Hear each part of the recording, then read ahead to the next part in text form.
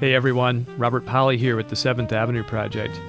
And what you're about to hear is a somewhat extended version of a show that I broadcast on Sunday, September 18th, 2011. It was kind of a warm-up act to KUSP's coverage of the Monterey Jazz Festival on that day. And I aired an interview with one of the musicians on the festival program, Santa Cruz homeboy made good, Donny McCaslin. He grew up and got his musical start right here in our area, and then moved on to the East Coast, where he made his mark on the jazz world at large.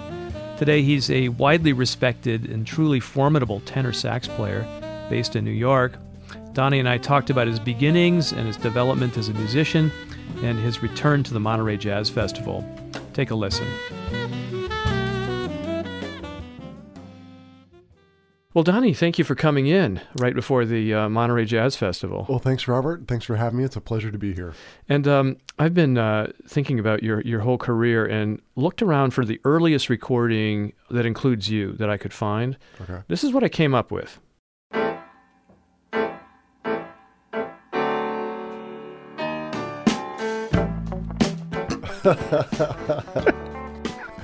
Wow.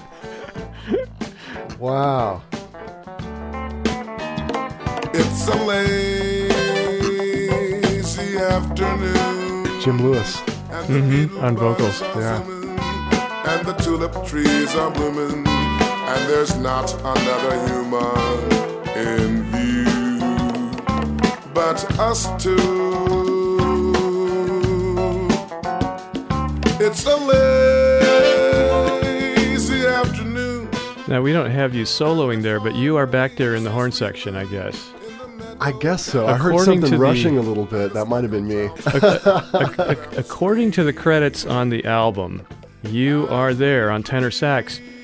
This being 1983 when this was recorded, you'd be about 16 years old or That's so? right. Yeah, I was 16. I remember.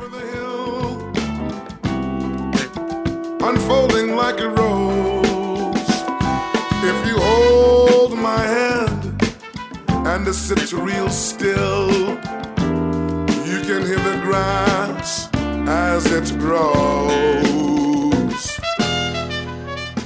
And some of our audience might recognize that band, Warmth, the band that was really Santa Cruz's signature jazz band, played outdoors on the Pacific Garden Mall in front of the old Cooper House, the most famous building in town that eventually fell to the wrecking ball after the 1989 earthquake. But for a long time, Warmth, which was led by your dad, Don McCaslin, on vibes and piano, was, I think, about as much a mascot of Santa Cruz as any any musical group could be. And you grew up basically hearing and playing with that band, yeah? That's right. My parents were divorced when I was quite young, and I lived with my mother up in Happy Valley. And I would see my father one day a week, and basically he would pick me up on Sunday morning. We'd drive down to the Pacific Garden Mall, and we had this ritual of getting bear claws. There was a bakery at the head of the mall, which I don't remember the name of it, but they had great bear claws. And we'd get these bear claws, and then continue down, and he would park, and we would go and set up his instruments. And then he had just a chair on the bandstand that I would sit on, and I don't know how old I was, Robert. I was maybe 8 or 9, and that went on for a few years. I would just sit there while they played. And as I got a little bit older, I was able to roam around the mall on my own. But I was so fortunate to be able to hear so much music at such a young age.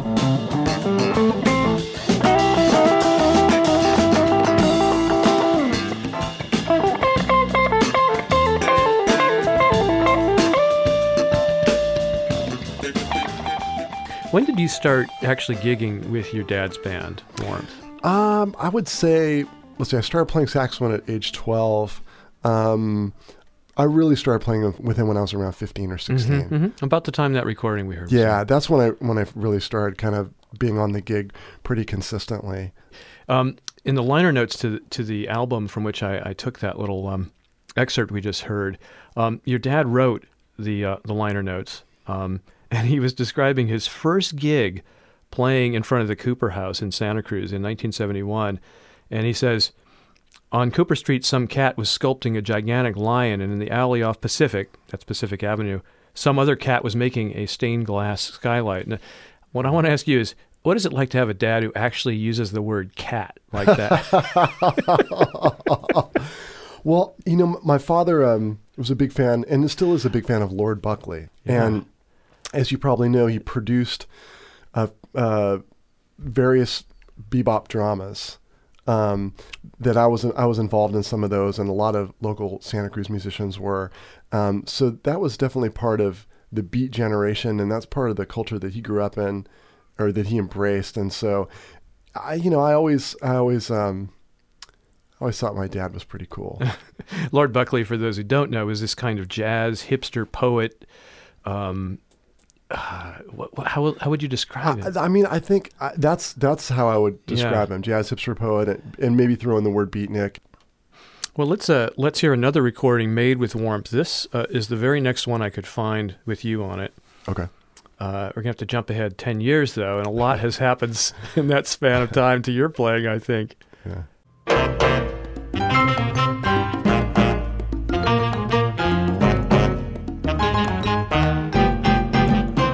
Oh, I remember this. Yeah. This is actually recorded not too far from here. You mean near the KUSP studio where we're doing this interview? Yeah. This is a song that my father wrote for Benny Marquez, who's playing percussion on this. Yeah, you were about 27 at this point. Is that right? I don't remember, to be honest with you. 1993. Okay. Let's catch a little bit of the sax solo on this.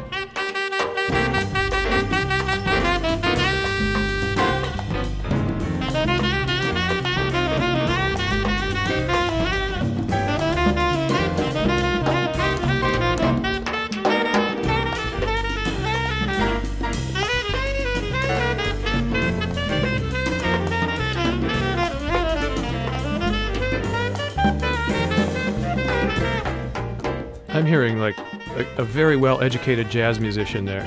Oh, thank you.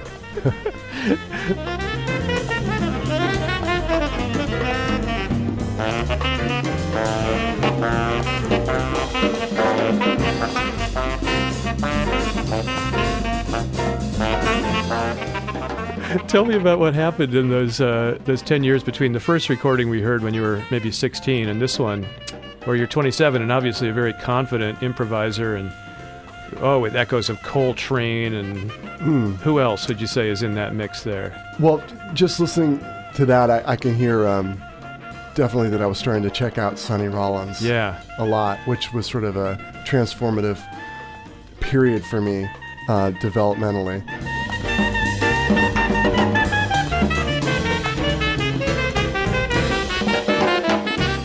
But yeah, as you said, just so much happened in those 10 years. I mean, from the time I was 16 to 18, I was still living in Santa Cruz and not only playing more regularly with my father's band and getting a lot of experience on the bandstand with that, but I'd started my own group with Kenny Wallison. We're the same age, and Kenny's a great drummer who now lives in New York and plays with Bill Frisell and John Zorn and Steve Bernstein and others. So we started a group. It was actually called the Jazz Animals. My father named us. And Kenny Carr was a guitar player, and Kenny went on to play with Ray Charles for 10 years and lives in D.C. Is in the Armed Services Band now. Anders Swanson was playing bass, who now lives in L.A. and is a professional musician. Brian Henriksen played keyboards, who lives over the hill and plays. We started playing after my father's group at the Cooper House. If you want to talk about on-the-job experience, where, I would be there from noon to 6 with my father's band, then take a half-hour break, and then we would start at 6:30 with the group that we had, the Jazz Animals. So I was getting a lot of playing in those years. And Santa Cruz, small town though it is, it sounds like you weren't deprived of exposure to really good musicians and people to work with. Well, that's exactly right. And there was a great salsa scene here. Yeah. I was playing in a really fun band called Los Schleppos Típicos with Steve Wilson on trombone and Nito Reyes on trumpet, and it was a great group. Stephanie Gelman played flute, and I was getting an introduction to Latin music, Latin jazz, through playing tunes like Viva Marquez with my father, the sort of Cal Jader-esque Latin jazz. Right. But then to actually play in a salsa band where I was one of, 5, 6, 7 horns, that was another experience that was great. And we would play, John Livingston played bass in the band, who's been involved in Kiwamba for years and who owns Logos Records. Charles Levin was playing timbales, who was a wonderful drummer. So it was just great to be in an environment where there was so much opportunity to play. And as you said, with so many excellent musicians, and not only straight ahead jazz or R&B or this or that, it was sort of just, in a way, a melting pot, which is incredible when you consider the size of Santa Cruz.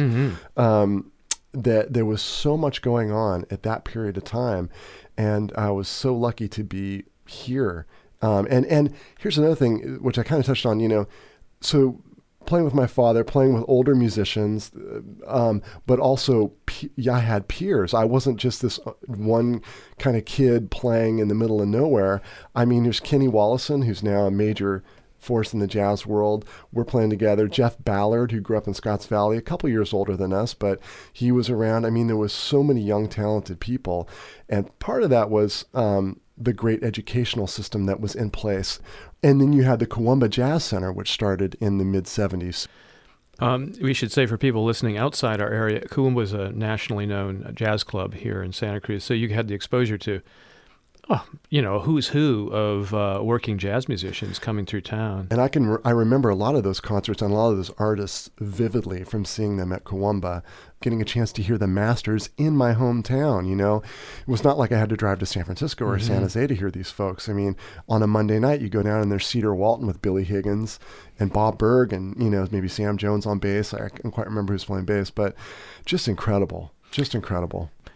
So, at some point, I guess maybe in your late teens, you got a full scholarship to the Berklee School of Music in Boston, maybe the world's most famous jazz conservatory. Yeah. What had happened was I went to Aptos High School, and it was a great band to be in. A lot of really talented players, and the director was great. And we played all this Ellington music, and we would go around the state and do these jazz band competitions. And they often would give soloist awards, often with a $1,000 or $1,500 scholarship to Berklee College of Music. So I had accumulated enough by the end of my senior year of high school to pay for my first year of college. And then in my first year, they gave me a full scholarship. And Berklee was a great experience. One thing is, you can imagine, you come from a place like Santa Cruz. And so by the time of my senior year, I'm doing all this stuff, and it's all great. But then you go to Berklee, and there's just a lot of really talented people on every instrument. Well, you're going to, a real mecca for aspiring jazz musicians. You're coming from a small town way out on the West Coast. But given what you just said, you had a pretty strong background coming in. You weren't really from the sticks, jazz-wise. Right. I would agree. So how was it for you? Did you feel out of place, or did you feel right at home? I would say it was a mixed boat. In some ways, I felt that I had a lot of experience, as you mentioned, going in, and that helped me in situations where you just get up and play. And I felt like, well, hey, I can do that. I've been doing this for years, But it also certainly was intimidating and humbling when you just realize how much there is to learn and how there's a lot of other people who are really talented and are pushing you. And at that age, people tend to be a little competitive. They're all trying to prove themselves. Yeah? Absolutely. And so was it like a Shark Tank, or? Let me think how to describe it. I mean, I think it was very competitive. Yeah. And it was a Shark Tank in the sense that, the best players were the ones that would get the slots. Like if Chick Corea comes to Berklee as a guest artist and they put together a student ensemble, who's going to play in the saxophone chairs? It's the folks that the teachers think are the top players. So it was competitive for sure. Oh, I bet. Yeah. Now, while at Berklee, isn't that where you met Gary Burton? Yeah. And what happened was he put together a student ensemble to play on a jazz cruise. And I guess it was my junior year. I was selected to do that. And that was when I first met him. And during the rehearsals for that, I was really nervous because I was used to a different style of playing than what Gary was. Gary was having us play very short solos and over tunes that had a lot of harmonic movement. I was used to playing over harmonic movement, but I was used to playing longer solos and really stretching out. So I was out of my comfort zone, I would say. And I was also just nervous because he was Gary Burton and the most famous jazz musician I'd probably encountered at that point in my life. One of the absolute all-time greats on vibraphone. Absolutely, and continues to play Yeah. great. So I remember the first gig we got. We flew down to Miami, spent the night in a hotel. We get on this boat, the SS Norway. All these famous jazz musicians there, and we're one of the first groups that plays, and the boat's going up and down, and it's this sort of surreal thing. I'm feeling a little seasick, but then we start playing, and I remember feeling like, okay, we're playing a tune, we're in front of people, I've done this, and I was in my comfort zone, and I think my playing probably reflected the fact that I was a lot more comfortable. And Gary mentioned to me after, like, it seemed like it made a big impression on him. The difference between how I performed in the rehearsal and then this first performance, that I was and then he actually spoke to the fact that he could tell I'd had a lot of experience playing with my father because it really came out on the bandstand, et cetera, et cetera. So that was my experience my junior year. And then I guess it was during my senior year that the cruise happened again. And then not too long after that, he offered me the position in his quintet. And you stayed with him for what, 4 years or so? Yeah, 4 years. And maybe the third year I moved to New York, beginning of 91, maybe January 91, or it might have been 1990, but I moved to New York, and then, my tenure with his group ended somewhere in that first year of my life in New York City. Did you record with him? I recorded one song he was on GRP at the time, and it was on a GRP Christmas album, and the song was O Tannenbaum. O Tannenbaum, well, what do you know? I'm going to play that right now.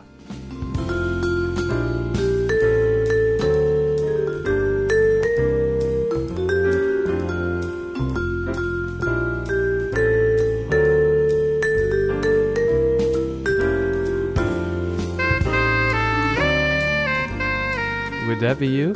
That is me.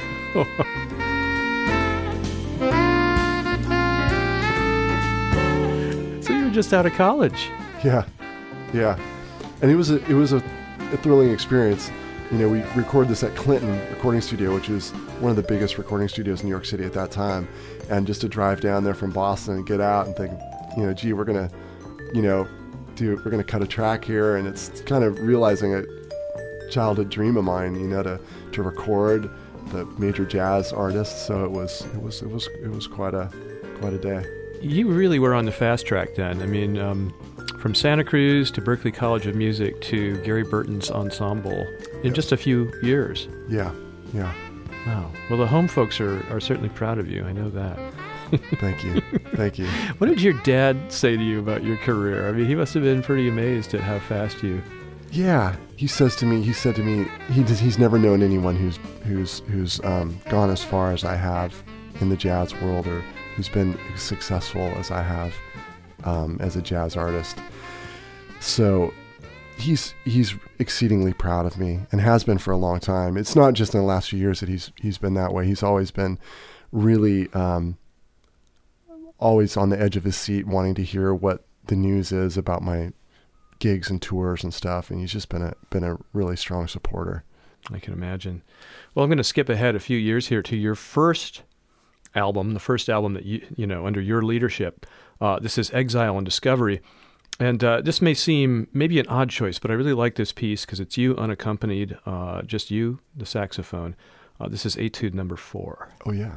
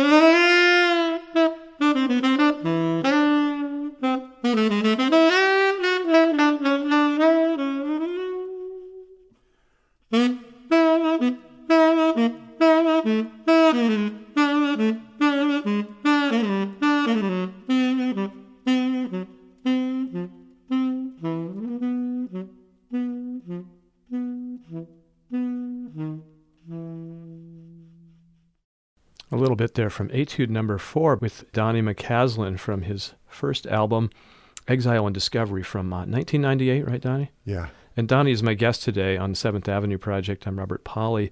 Donny's performing at this year's Monterey Jazz Festival coming up shortly, right here on KUSP, and we're talking about his career. Donny, I wanted to play that. Not only does it show off a real supple sound and a lyricism in there, but the fact that it's an etude, it's a study. And listening to your music, I get the sense that you are just such a serious student of jazz. I mean, Thank you. I strive to be. Yeah, I strive to be. Well, what's interesting about that, I hadn't heard that in a long time. It was neat to hear that.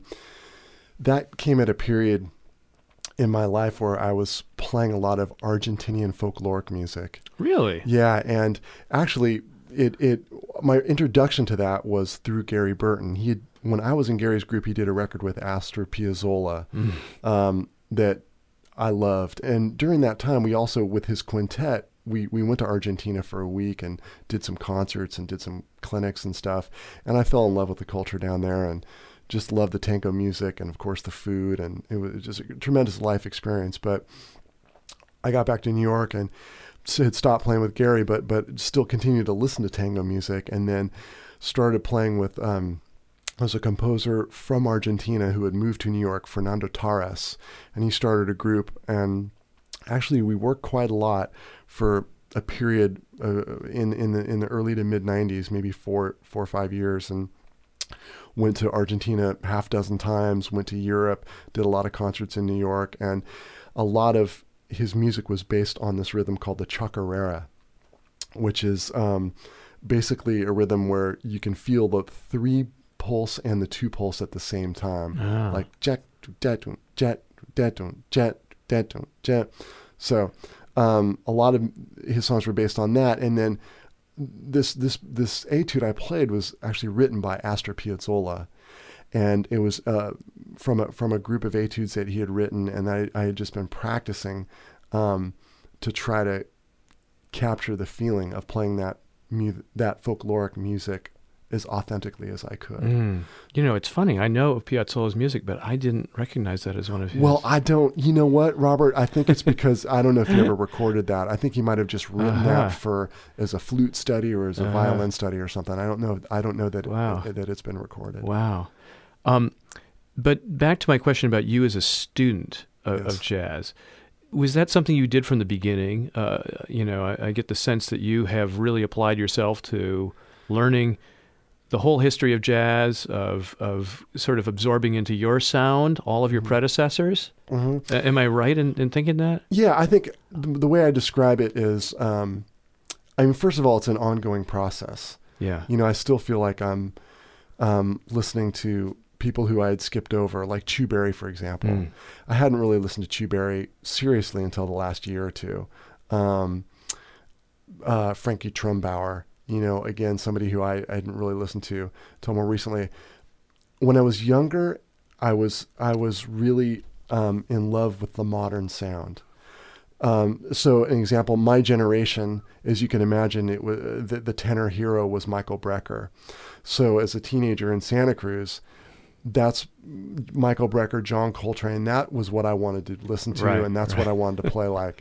And I remember, people would say, "Oh, you need to check out, Coleman Hawkins and stuff." And I remember, I would listen to those records a little bit, and I didn't enjoy it at that period. I was young, really young, and I didn't really like it that much. But I got to a certain point in Berkeley, I realized, or just post Berkeley, that I sounded so much like that Michael Brecker school of playing, and Bob Berg, Steve Grossman, Dave Lieben, that kind of that thing. It was such a big part of my playing that I really needed to study the tradition and to really expand.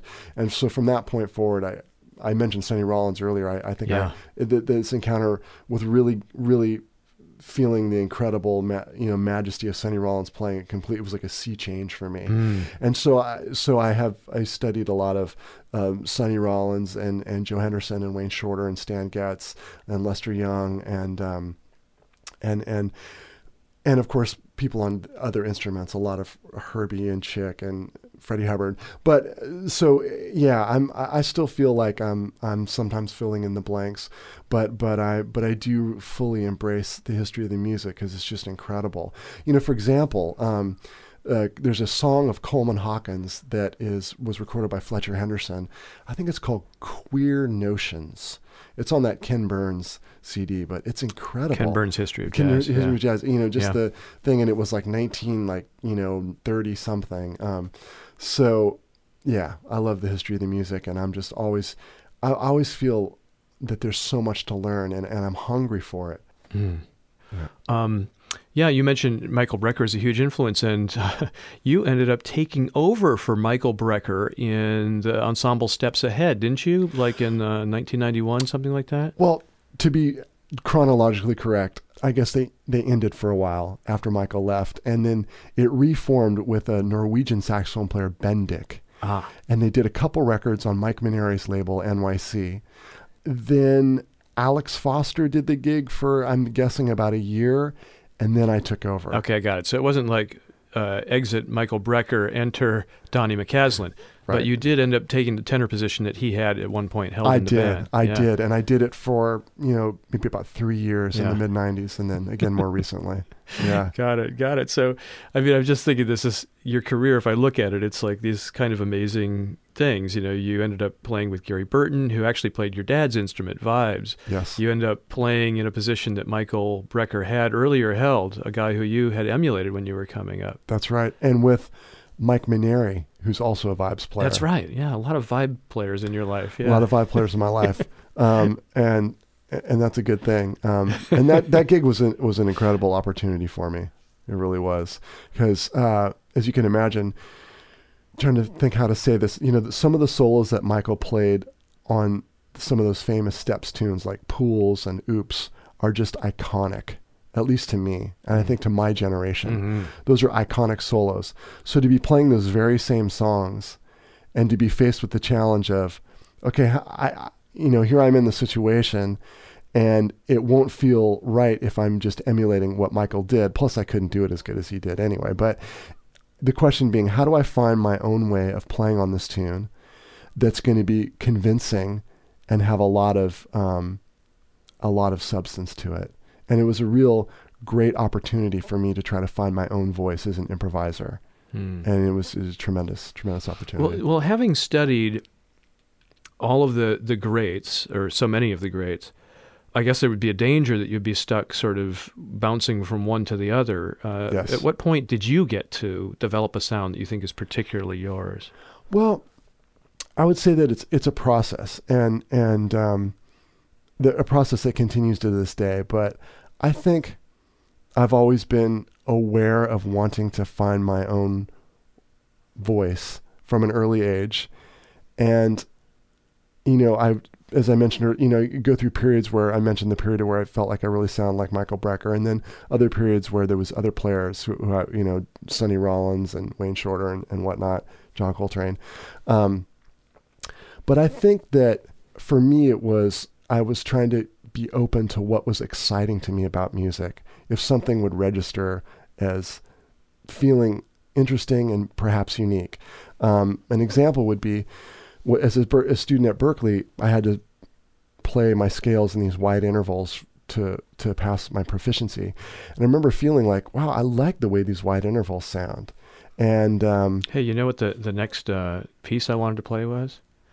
Recommended Tools. Does that fit the picture? Oh, that absolutely does fit the picture. That's a perfect example of what I'm talking about. Let's play it right now, and then we can talk about wide intervals, okay? Great.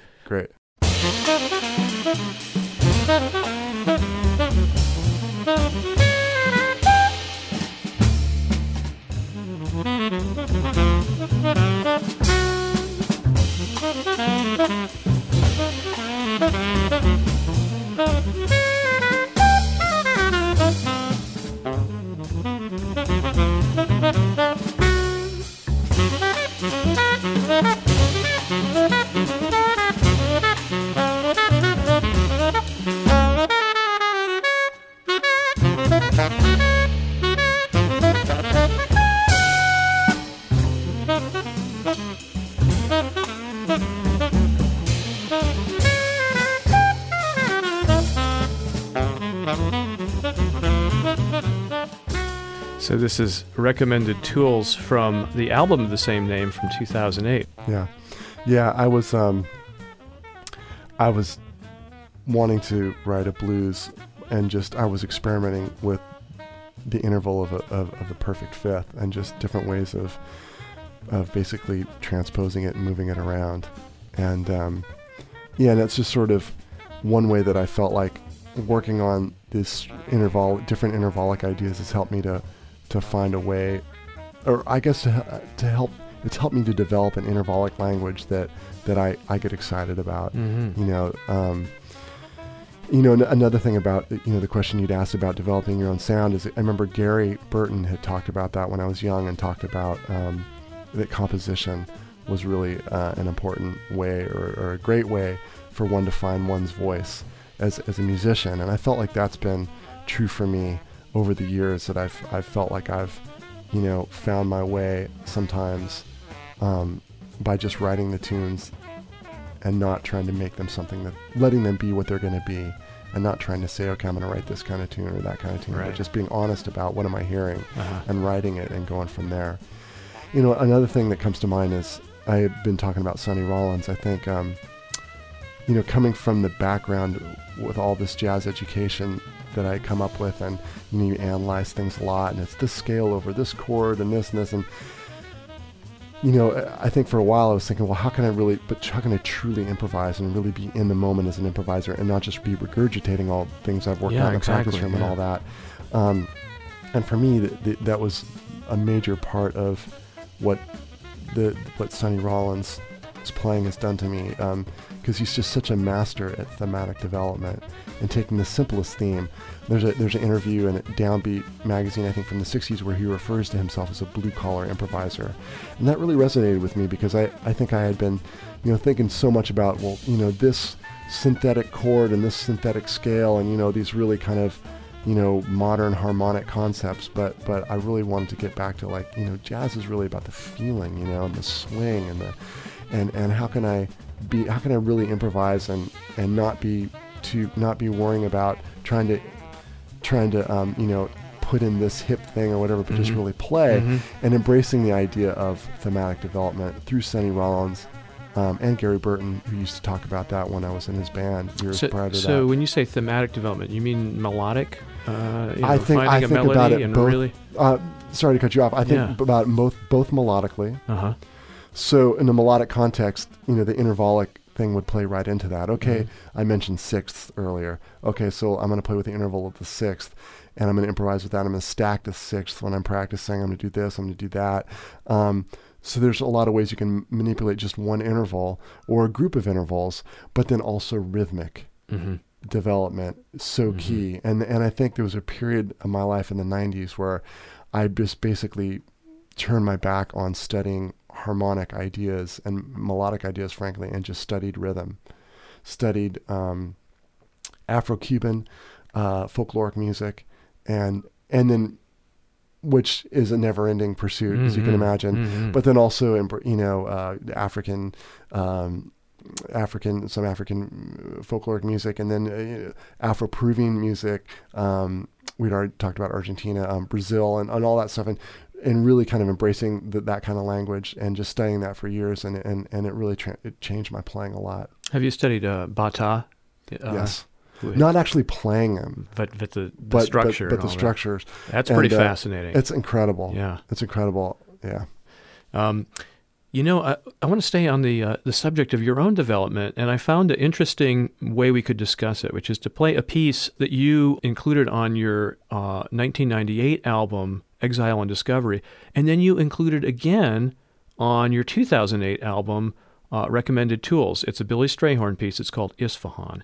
And I want to just play a little bit of the opening from the earlier version, and then skip ahead 10 years to your later rendition of the same tune.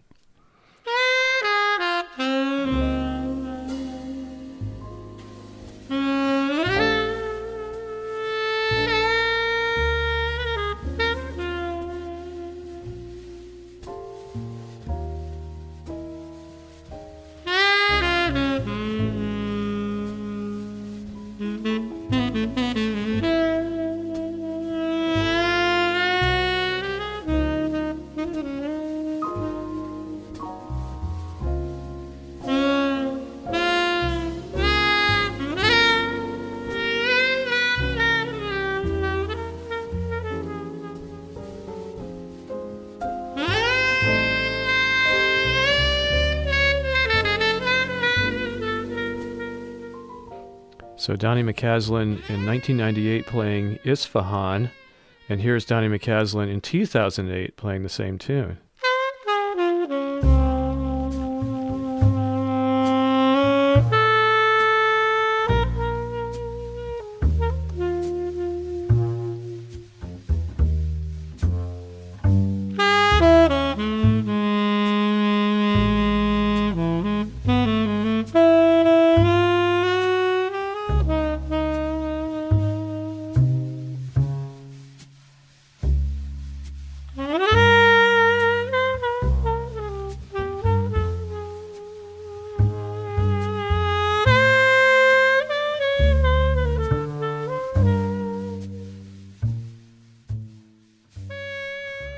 It's rare to get a great example of sort of earlier or later with the musician right here to talk to them about it. Yeah, I can't resist. I mean, tell me, first of all, why you chose to re-record that piece, because you don't normally do that. Yeah, I would say that actually Gary Burton used to play that song when I was in his band, but I would never play on it. I would leave the stage. So I heard it in my 20s for the first time, and I always thought, man, this is a great tune. And then when I got the Duke Ellington record, I can't remember when I got the Duke Ellington record, the Far East Suite, as the incredible Johnny Hodges playing that song, which is one of my all-time favorites. So I think the first time I recorded it, because on Exile and Discovery, I thought, okay, here's my chance to play this tune that I've heard for years. And then 10 years later, making the trio record, as I was assembling the music, all the rest of the songs were original tunes, and I thought it'd be good to have a standard. And I was lacking a ballad like this. There's another ballad on the record, but it's kind of a freer piece. So I thought this would be a good thing to add in terms of the programming, and it would be good to have a ballad. And I thought, I love this song so much, and as you could tell, the first version is quartet with piano. The trio record obviously sounds piano. So I thought this is a chance for me to play this again in the trio format and see what I can do with it. Well, let's again, since we're going to do this little comparison here, let's just play a little bit of the early and then the late again, and then we'll talk about some of the contrasts. So here is 1998.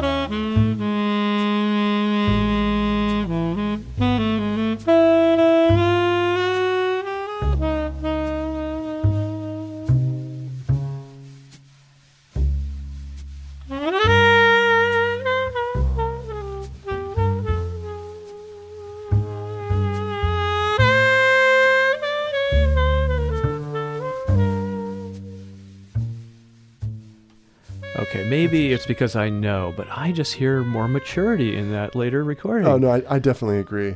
When I hear the first one, I do hear the influence of all that sort of tango music I've been playing, in terms of how some of the expressions are sort of a little almost over the top, But it's also, I think, the youth, and everything, and it feels to me, the second one is it's more relaxed. It's so subtle. It's subtler. It's quieter, but it feels more focused. I mean, some of those notes just whisper. Yeah, but there's a stronger base of sound. Exactly. Yeah. And the tone is just so rich. Yeah. I mean, did that come naturally, or did you work to achieve that sort of that warmth and that depth in that tone, from your tenor? Yeah, I certainly spent many hours practicing long tones and overtones, and worked on my sound for a long time. I don't work on it much these days, but have certainly spent a lot of time focusing on that.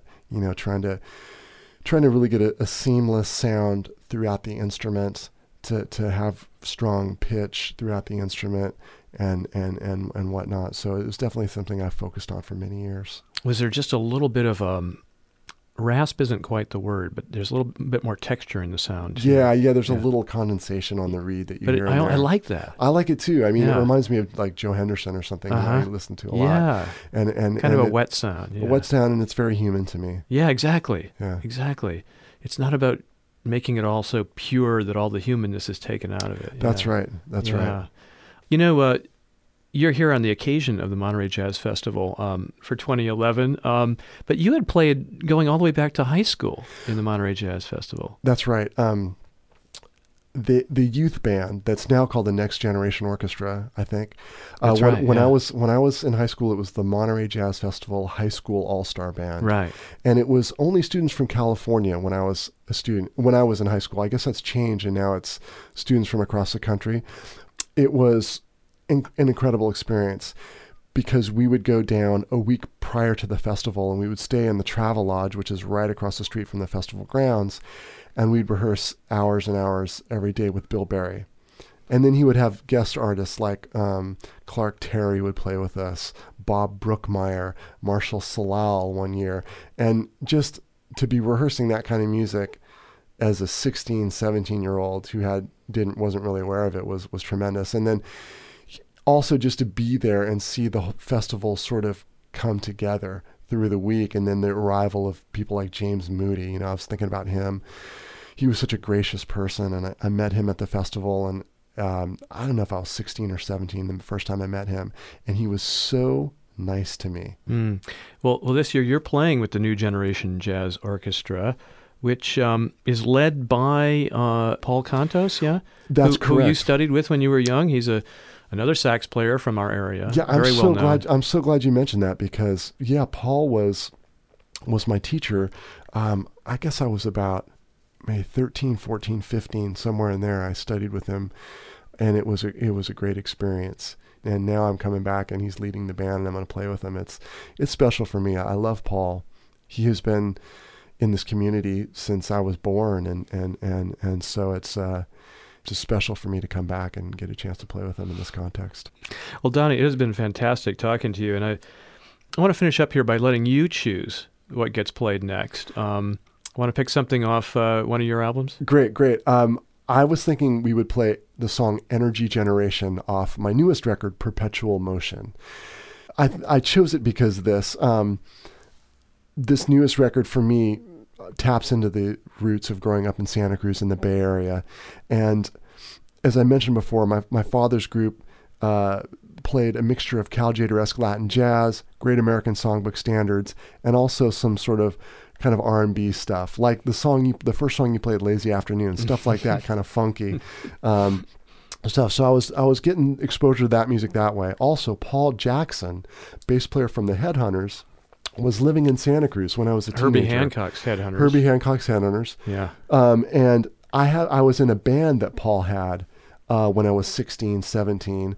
He had a band in Santa Cruz called Shirley Out. And I didn't really know who Paul was, but I knew he was a very famous musician, and playing with him was great because he was just a really creative force. So also at that time, I was getting exposed to Tower Power, which is a legendary Bay Area. I mean, I probably don't have to say anything about that. Tower Power. So there's a particular song of theirs called "You've Got to Funkifies," which is just, I love it. It's so greasy and so funky. And I thought, I like to write a tune kind of like inspired by that. It's going to be different. It's going to be my take on it, but coming from that feeling. And the bass player on this new record, Tim LaFave, is very influenced by Paul Jackson.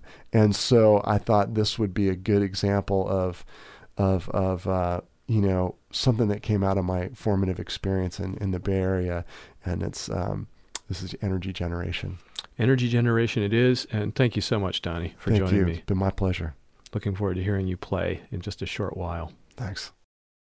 Tenor sax player Donny McCaslin, recorded prior to his performance at the 2011 Monterey Jazz Festival. For more of KUSP's coverage of the Monterey Jazz Festival, including interviews, photos, and information, go to KUSP.org. This has been the 7th Avenue Project. I'm Robert Polly, your host. I'll be back next week. In the meantime, visit us at our website at 7thavenueproject.com.